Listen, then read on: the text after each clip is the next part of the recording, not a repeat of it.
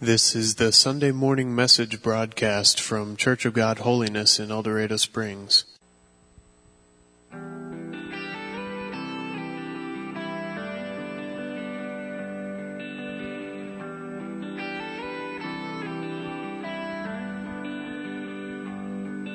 You are matchless in grace and mercy. There is nowhere we can hide from your love. You are steadfast, never failing. You are faithful. All creation is in awe of who you are. You're the healer of the sick and the broken. You are comfort for every heart that mourns. Our King and our Savior forever. For eternity we will sing of all you've done.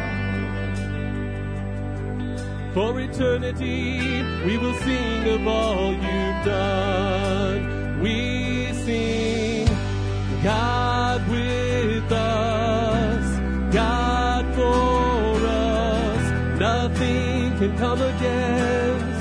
No one can stand between us. God with us, God for us. Nothing can come against. No one can stand between us.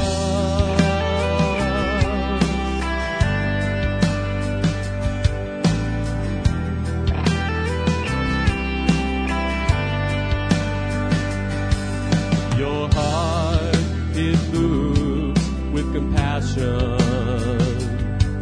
There is life, there is healing in your love. You're the Father, the Son, the Holy Spirit. For eternity we will sing of all you've done. We sing, God with us, God for us. Nothing can come against. No one can stand between us. God with us, God for us. Nothing can come against. No one can stand between us.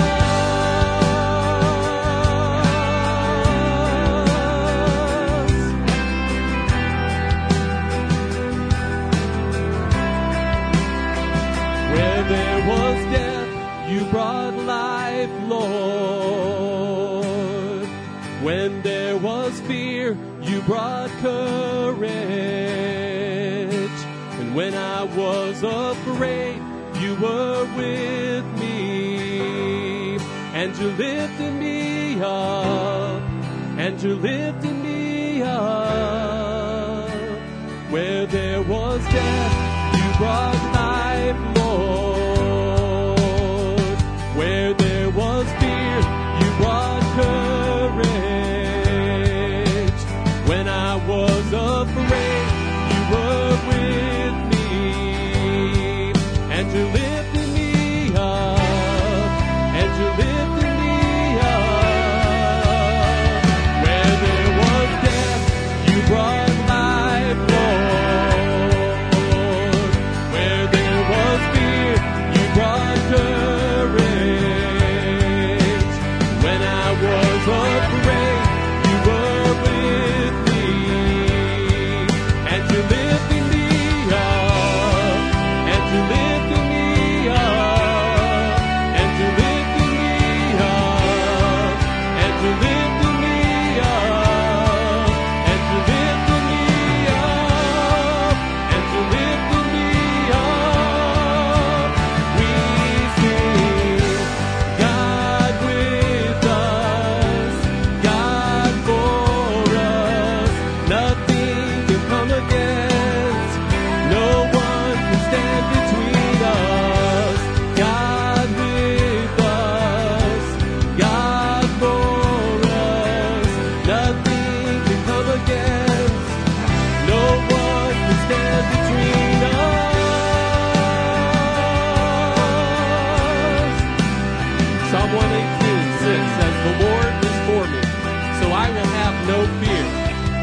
can mere people do to me?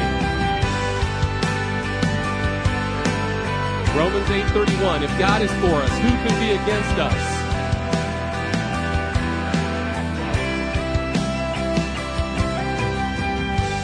God with us, God for us, nothing can come against, no one can stand between us.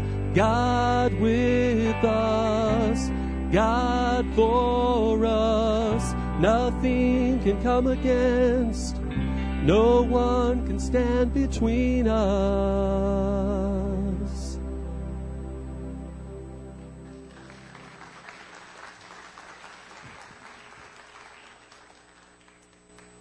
Thank you, Darren. I appreciate that.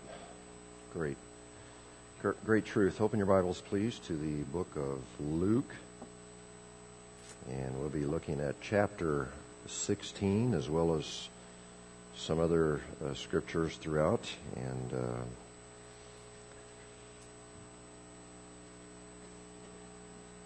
we are continuing with week 2 of our series that we entitled, So What's Next? And today we're going to be looking at the very uplifting topic of hell. Now, just for your information, I did not wake up this morning and go, oh, baby, this is going to be awesome. I can hardly wait to preach on hell. No, that wasn't my response. And I know some pastors, and I really think that they are attention-seeking. I think they're warped. I think they're messed up in the head. But that's their style. I mean, they like to shock. And that's their favorite topic to scare through the hellfire and brimstone approach. I think you know me. That's not me. When I do feel led to speak on this topic, as I do from time to time, I never relish it. And because of the seriousness of this topic, this past week I've asked some people to just cover me in prayer, because I believe that a message like this, in a sense, is stepping deep into enemy territory. Now, again, we talked about this last week, but why do we need to deal with topics like this? Well, what we believe about heaven and hell and the afterlife determines the way that we live our lives on earth. And so that's the motivation in dealing with this uncomfortable subject. Are you ready? Let's just kind of ease into our topic today, and let me share some interesting information that I recently came across. According to a study that involved a fairly broad cross-section of our country, 74% of those surveyed said they believed in heaven. Now, I thought that was pretty good. We've become a melting pot of religions in our country, and to hear that basically 3 out of 4 people believe in heaven, pretty good. But listen to this. According to this same research, with the same people, only 40% believe in hell. So 74% heaven, 40% believe in hell, which reinforces America's cafeteria version of Christianity. You know, I'll take the good stuff that I like, and, we all like heaven, but I'll reject the bad stuff that I don't like, and who really likes the concept of hell? And based on my observation, those who do believe in hell don't even have an accurate understanding of hell. It's kind of like that young lady that was about to get married, and she found out that her fiancé didn't believe in heaven or hell. And so she talked with her mom and said, I don't know what to do. So he's a great guy. I love him. I want to marry him, but he doesn't believe in heaven. He doesn't believe in hell. What should I do? And so the mom thought about it a little while and said, I think we can work this out. Between the two of us, we can convince him that both places are real. And when you get married, the mother said, you convince him that heaven is real. And the future mother-in-law said, then I'll take care of the rest. When I finish with him, he'll know that hell is very real. Now, obviously that's a joke. Yet our society's view of hell has become somewhat of a light-hearted matter.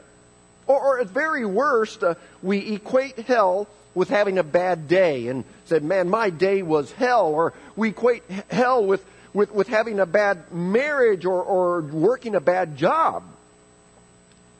But if my understanding of hell as described in the Bible is even halfway accurate, then I think we'll find that hell is anything but a light-hearted matter. And it goes far beyond just having a bad day. Now, there are a lot of different approaches that we could take for our study, but today we're going to stay really basic. I'm not even going to pretend to fill in all of the details. You can do that in your own personal study time. But we're going to ask 3 questions, and those questions will provide our outline and maybe help keep us on topic as we study the Word. And by the way, the outline that we put in your bulletin is very, very basic, and that's on purpose. I did not fill in some of the points that we're going to cover because I want you to take notes. They say that you remember it better when you write it down.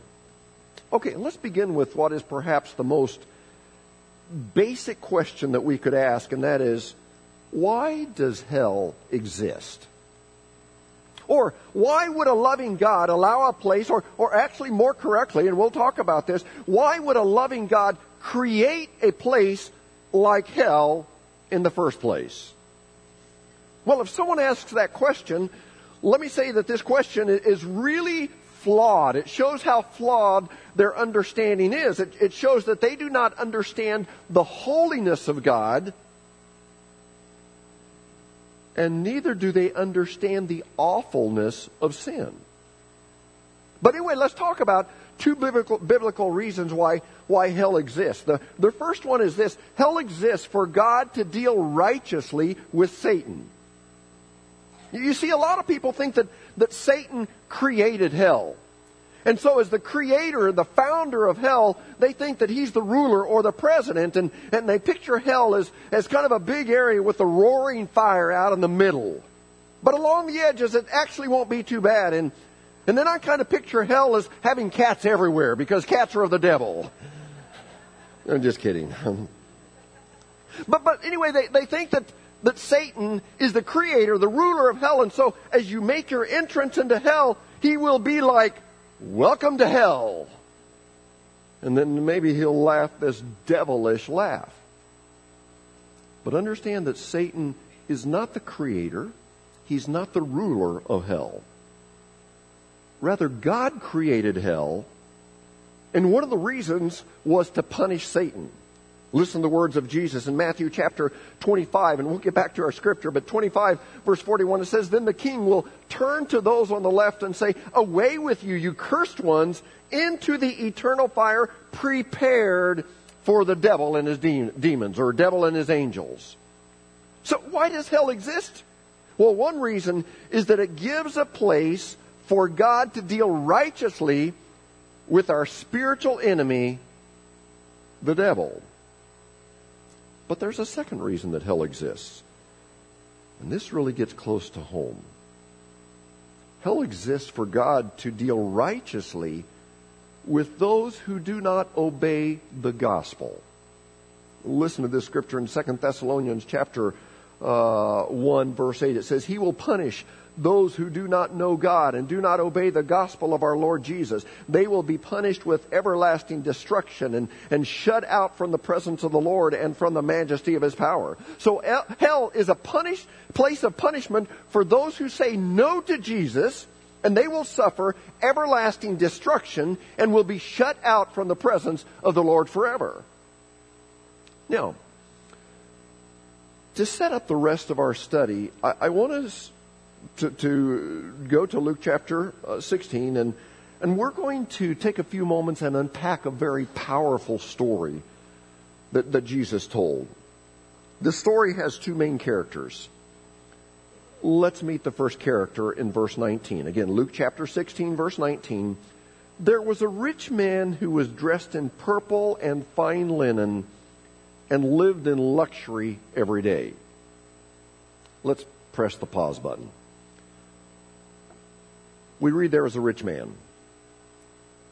And this rich man wasn't just regular rich.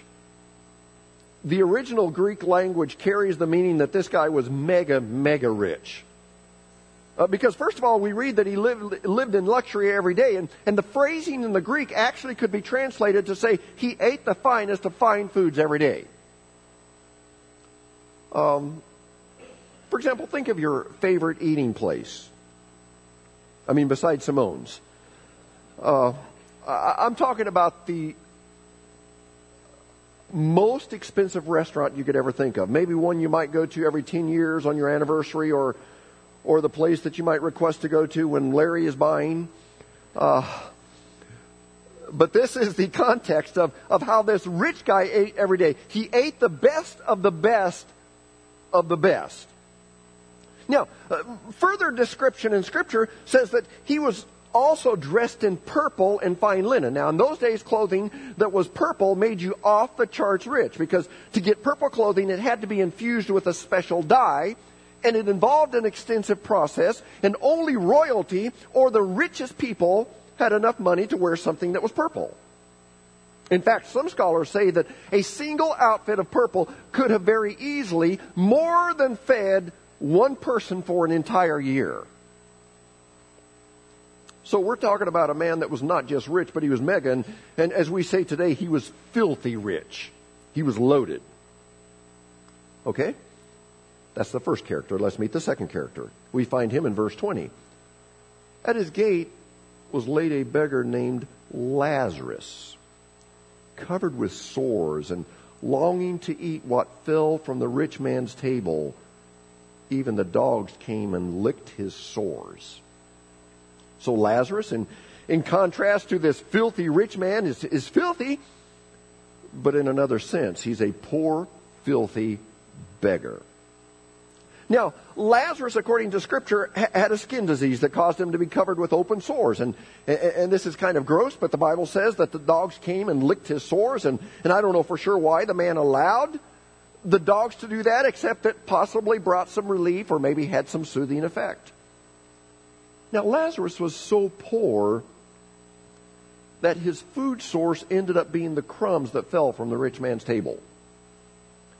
Let me try to give, I didn't totally understand this, and in my research this past week, I learned a little bit that helps make this, make a little bit more sense. In those days, people did not eat with silverware. I mean, even rich people, that they would eat with their hands. Which I hope you know that in a good part of the world today, that they don't use silverware. In fact, I've been to several countries, and they bring out the food, and you use your hands as your fork, spoon, and knife. Just your hands. That's cultural. And that's the way it was in this culture, that they ate with their hands. And so after the meal, naturally, their hands would be sticky and food covered. And they didn't have wet wipe back then. And so what would happen is that the servants, for those rich people, they would bring in a loaf of bread, and those who had finished eating, would then take the loaf of bread and would use the loaf of bread to kind of clean their hands. And so while they were doing that, just cleaning, scrubbing off all of the food, then the crumbs would fall onto the table or onto a tray. And then what would happen is the servants would take the crumbs and throw them out to the dogs. Or if there were beggars there, then they would throw these crumbs to the beggars. Now, I want us to understand that context, but then I want us to take note that it doesn't appear that this rich man was a bad guy. He was probably a guy very much like you or me. He seemed to be a decent guy. He allowed the beggar to hang around, didn't have him arrested or thrown off his property. He was generous enough to give the crumbs that came off the bread when they were cleaning up, and he allowed the servants to give this poor man the crumbs. But a key point here is that despite the fact that the rich man seemed to be decent and maybe even somewhat generous, yet this rich man had obviously chosen not to follow Christ. His good works, his generosity, did not translate into salvation. And so in this biblical account, this rich man finds himself in hell. which, if I could just call a time out here, makes me wonder how many good and generous and even kind people will be in hell, simply because they thought they were good enough and generous enough and moral enough, kind enough to be allowed into heaven. Well, let's continue to follow this story. What happened to these two men when they died? Well, we pick up the story in verse 22. The time came when the beggar died, and the angels carried him to Abraham's side, or I think the King James says Abraham's bosom. Now, most people believe that Abraham's side or Abraham's bosom is the same place that Jesus called paradise. You remember when Jesus was on the cross and he said to the one sinner, you repented, and so you will be with me in paradise? Which, simplifying this, paradise or Abraham's side more than likely is what we call heaven. Because it seems that when a true Christian dies, they immediately go to paradise or heaven. Because, again, Christ told the repentant sinner, this day, today, you'll be with me in paradise. Now, remember, this will be prior to the reward ceremony that we talked about last week called the Judgment Seat of Christ. So the rewards won't have been handed out yet, but this seems to be the place that we call heaven. But anyway, Lazarus died and went to Abraham's side or paradise or heaven. What about the rich man? Well, we already indicated he wasn't so fortunate, because in Scripture says the rich man also died, was buried in hell, where he was in torment. He looked up and saw Abraham far away with Lazarus by his side. Now, the Greek word translated hell right here is the word Hades. What is Hades? Where is Hades? Well, Hades is a place of intense suffering. It will be so horrible that with our level of comprehension today, we really can't fathom the magnitude of suffering there in Hades. But having said that, please understand that Hades is not the final resting place for the wicked. Because we read in Scripture later on that the death and Hades will eventually be thrown into the Limpur, or the Greek words for the lake of fire. But in the torment of Hades or hell, Scripture says that this rich man looked across a great uncrossable chasm separating Abraham's side and Hades, and he saw Abraham with Lazarus by his side. And let's continue on reading. Verse 24 it says, so he called to him, Father Abraham, have pity on me, and send Lazarus to dip the tip of his finger in water and cool my tongue, because I'm in agony in this fire. Now try to feel the emotion here. We can read this, and many of us have read this so many times we don't feel the emotion. But just imagine the rich man saying, please, for the sake of God, just let Lazarus dip the tip of one finger in water and allow him to place that on my tongue, because I am in excruciating pain. I've never hurt like this before. I can't describe the pain. Please, please, Father Abraham. Okay, now that we've gotten to know the two main characters in the Scripture, I'm going to ask you to just keep them close by, because we'll be coming back to them in a moment. But I want to move on to our second question. How does Scripture describe the reality of hell?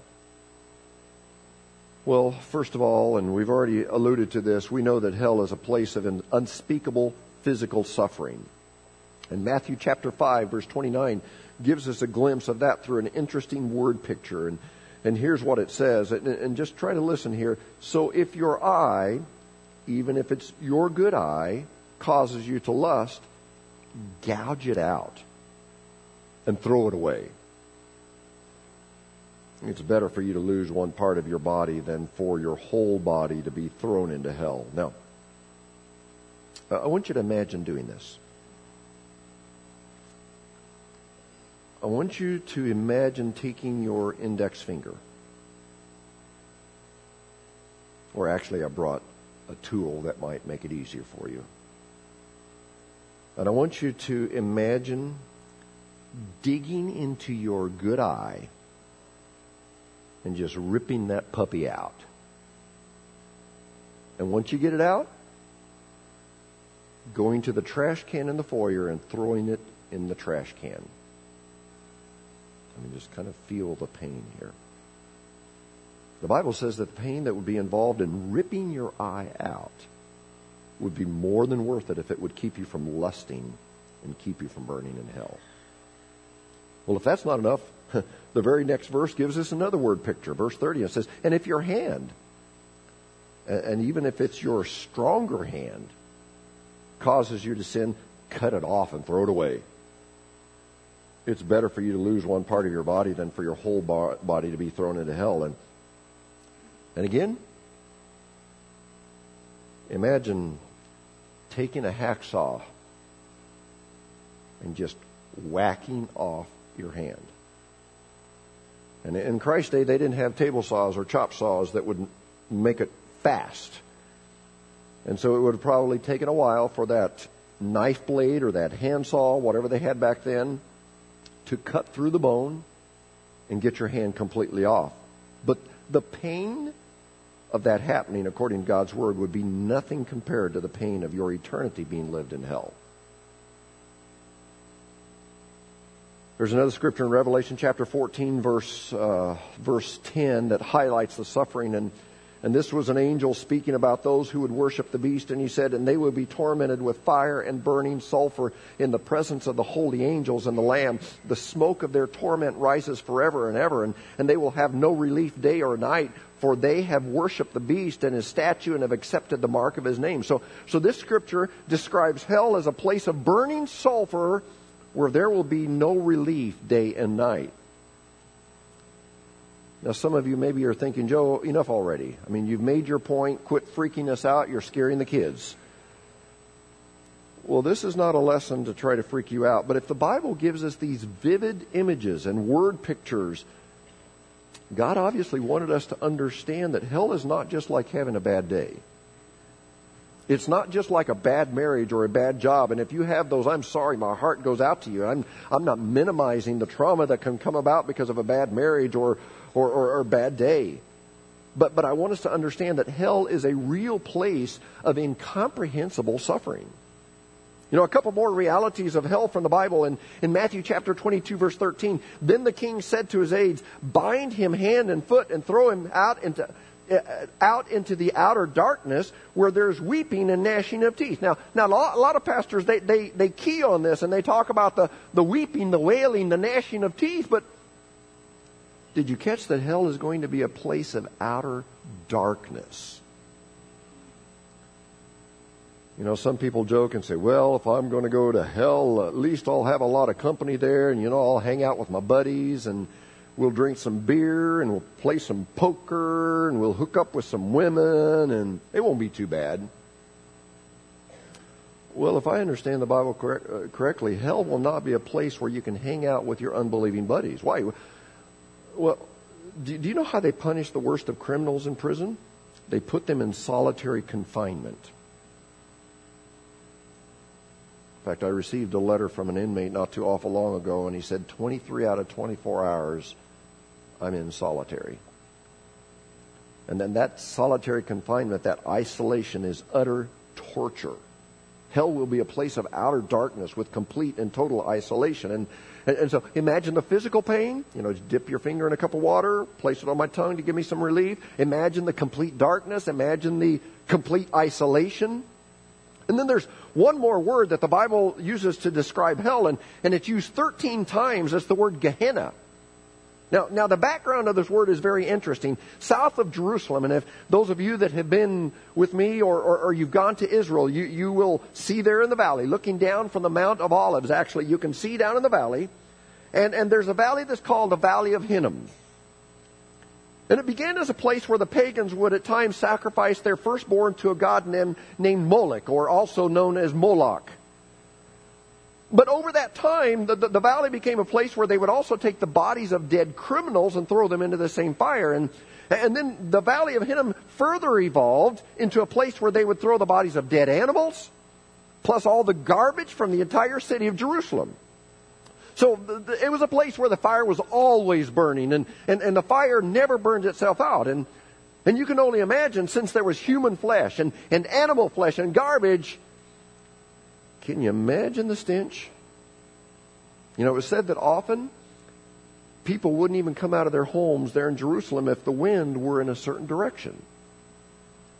Well, the Bible makes reference to this place where the fire was always burning and never burned itself out, and where there was the stench of human flesh. And 13 times it compares it to the fires of hell that will never go out.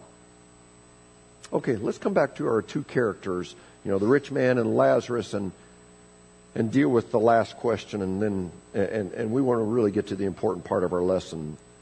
Third question, what are some lessons that we must learn? Well, the rich man, remember how he was begging for a drop of water to cool his tongue, but I want to try to get across the switch that takes place here, and it's as if reality sets in with this rich man.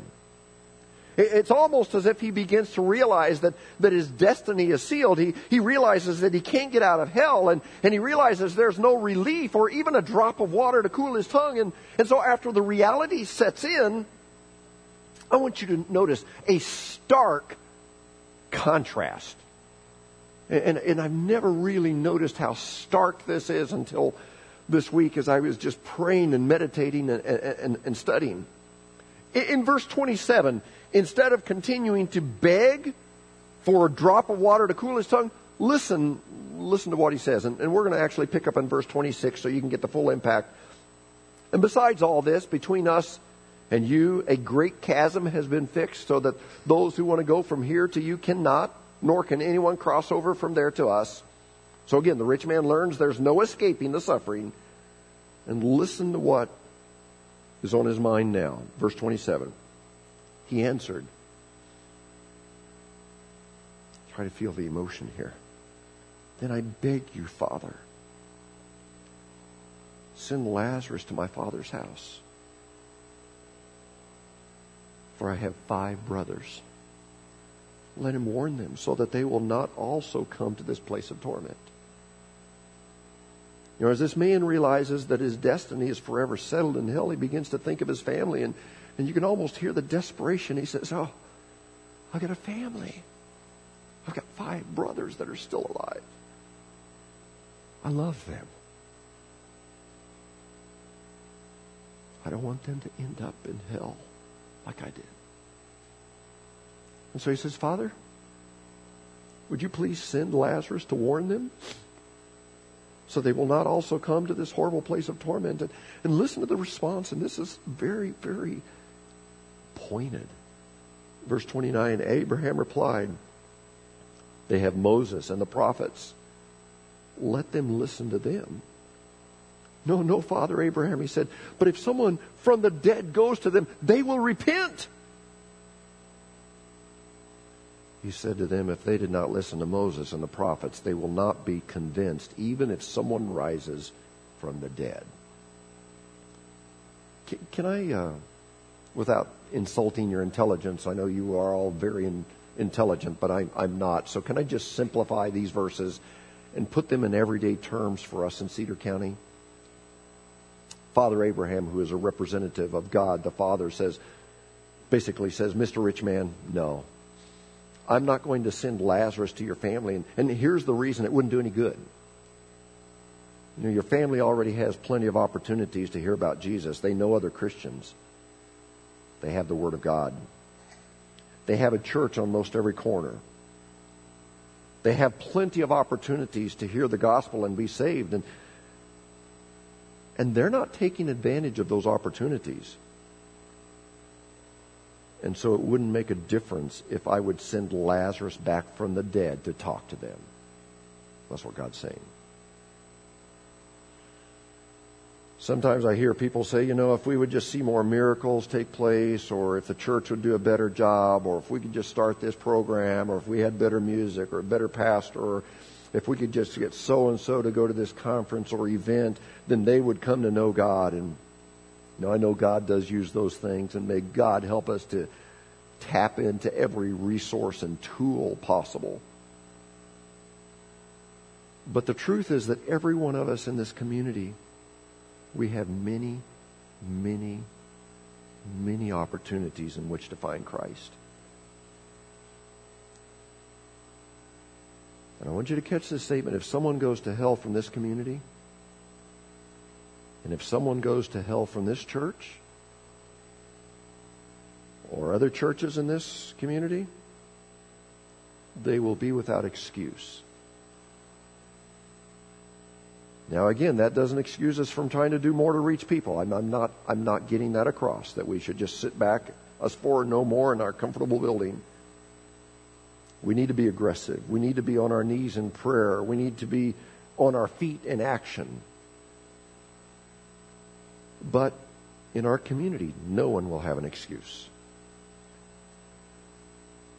So what are some quick observations that we can make from this story? Well, first of all, the rich man was fully conscious. The reason I bring this out is because there are some people in our community that teach that you just kind of go into a soul sleep.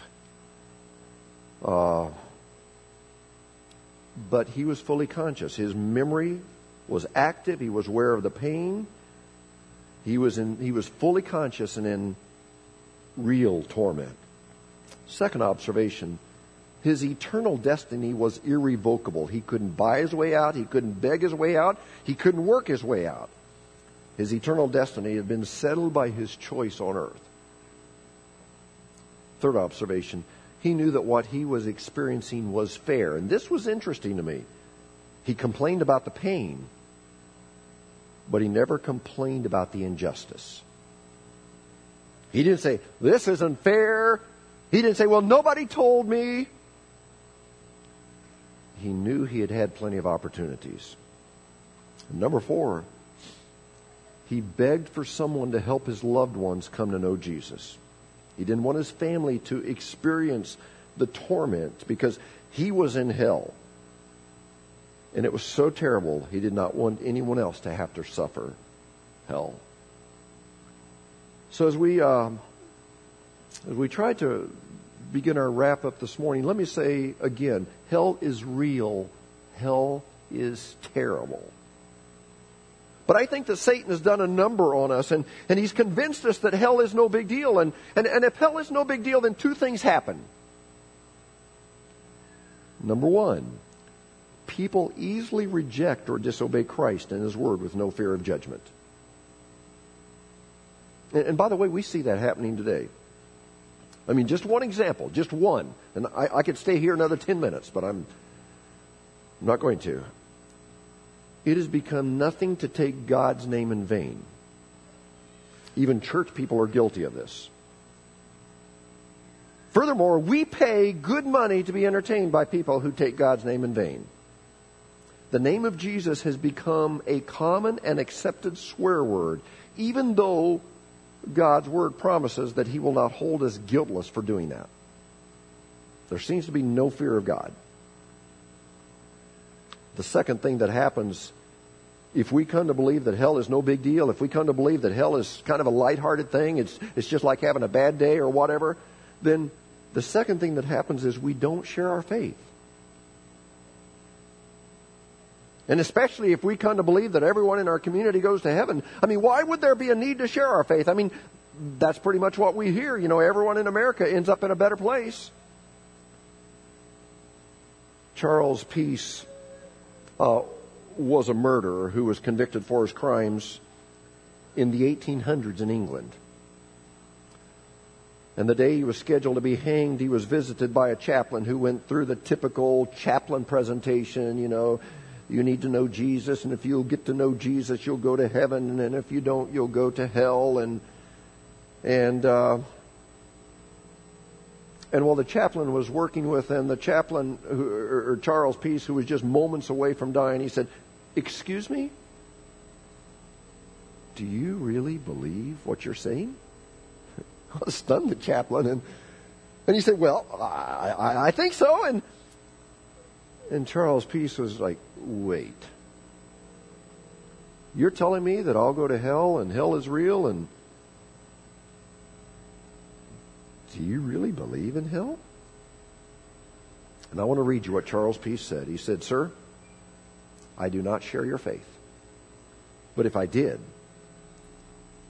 if I believed what you say you believe about hell, then although England were covered with broken glass from coast to coast, I would crawl the length and the breadth of it on hand and knee and think the pain worthwhile just to save a single soul from the eternal hell of which you speak.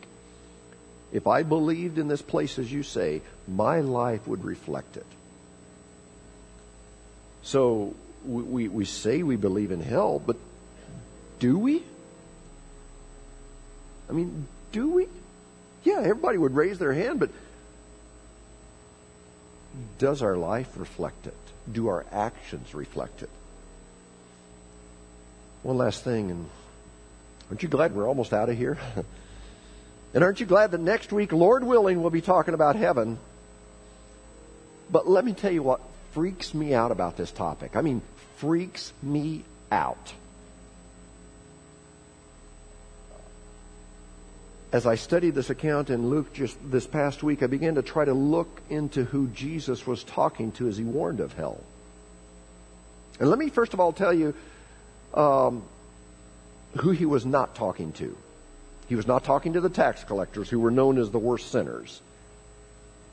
Today we would have probably said, serial killer, drug dealer, whatever. He wasn't talking to them. He wasn't talking to the drunks. He wasn't talking to the prostitutes. He wasn't talking to immoral people. Do you know who Jesus was talking to? He was talking to church people. With those who claimed to know God, but they didn't live it. I mean, similar to the people that Titus talks about, where it says they claim to know God, but by their actions they deny Him. That's whom Jesus was talking to when he was giving this story of the rich man and Lazarus and hell and Abraham's side. You know what? I don't want to be a pretender. And by God's grace, I won't. I want to live it. I want to live with eternity in mind. And I don't want to lead a church of pretenders. And by God's grace, I won't. If we say we're Christians and we're followers of Jesus Christ, then our lives should be dramatically different. And I think the question we need to ask is, is my life different? Is your life different? And so again, I don't relish speaking on this topic, but I just pray that God would help us to understand that hell is real. It is real, regardless of the surveys that are made, where they say we don't believe in hell. Hell is real. But thank God He has provided a way for us to escape the fires of hell. Every one of us here today, we can call on the name of Jesus. We're still within the range in which we have time. God has given us this moment in time to where we can choose Jesus. And we can avoid this awful place. And this morning, I'm not going to try to scare you or pressure you or tell scary stories. I'm not going to do that. I just appeal to you based on the way that the Holy Spirit is speaking with each of you. You know where you are. If you need to do some moving closer to Jesus, why don't you just do so? We're not going to make a big deal out of it. Just obey Him. Would you bow your heads, please? Father, I thank You for Your word. Thank You that we don't have to be blindsided. Thank you that you've given us adequate word pictures and warnings, scripture after scripture. And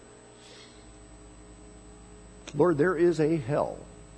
But thank you that you've given us details to where we can do everything through the grace of God to avoid this place.